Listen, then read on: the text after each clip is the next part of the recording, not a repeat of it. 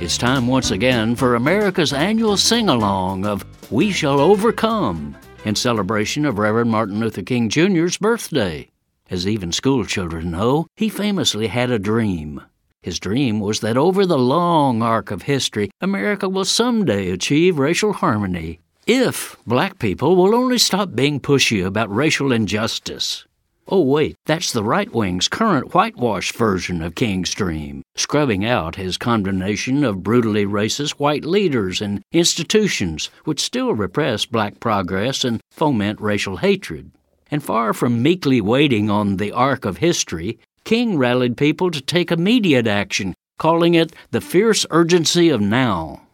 He sought, quote, a grand alliance of Negro and white to eradicate social evils that oppress both white and Negro.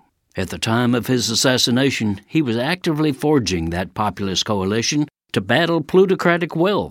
Indeed, King knew the history he sought to revive. The post-Civil War populist movement, he said, quote, began awakening the poor white masses and the former Negro slaves to the fact that both were being fleeced by Southern aristocrat interests. That movement, he noted, intended to unite a black-white voting bloc to build a great society of justice where none would prey upon the weakness of others, a society of plenty where greed and poverty would be done away.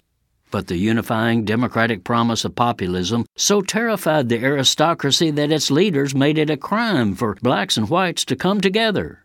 Thus, moneyed elites effectively killed the People's Populist Party in the 1890s.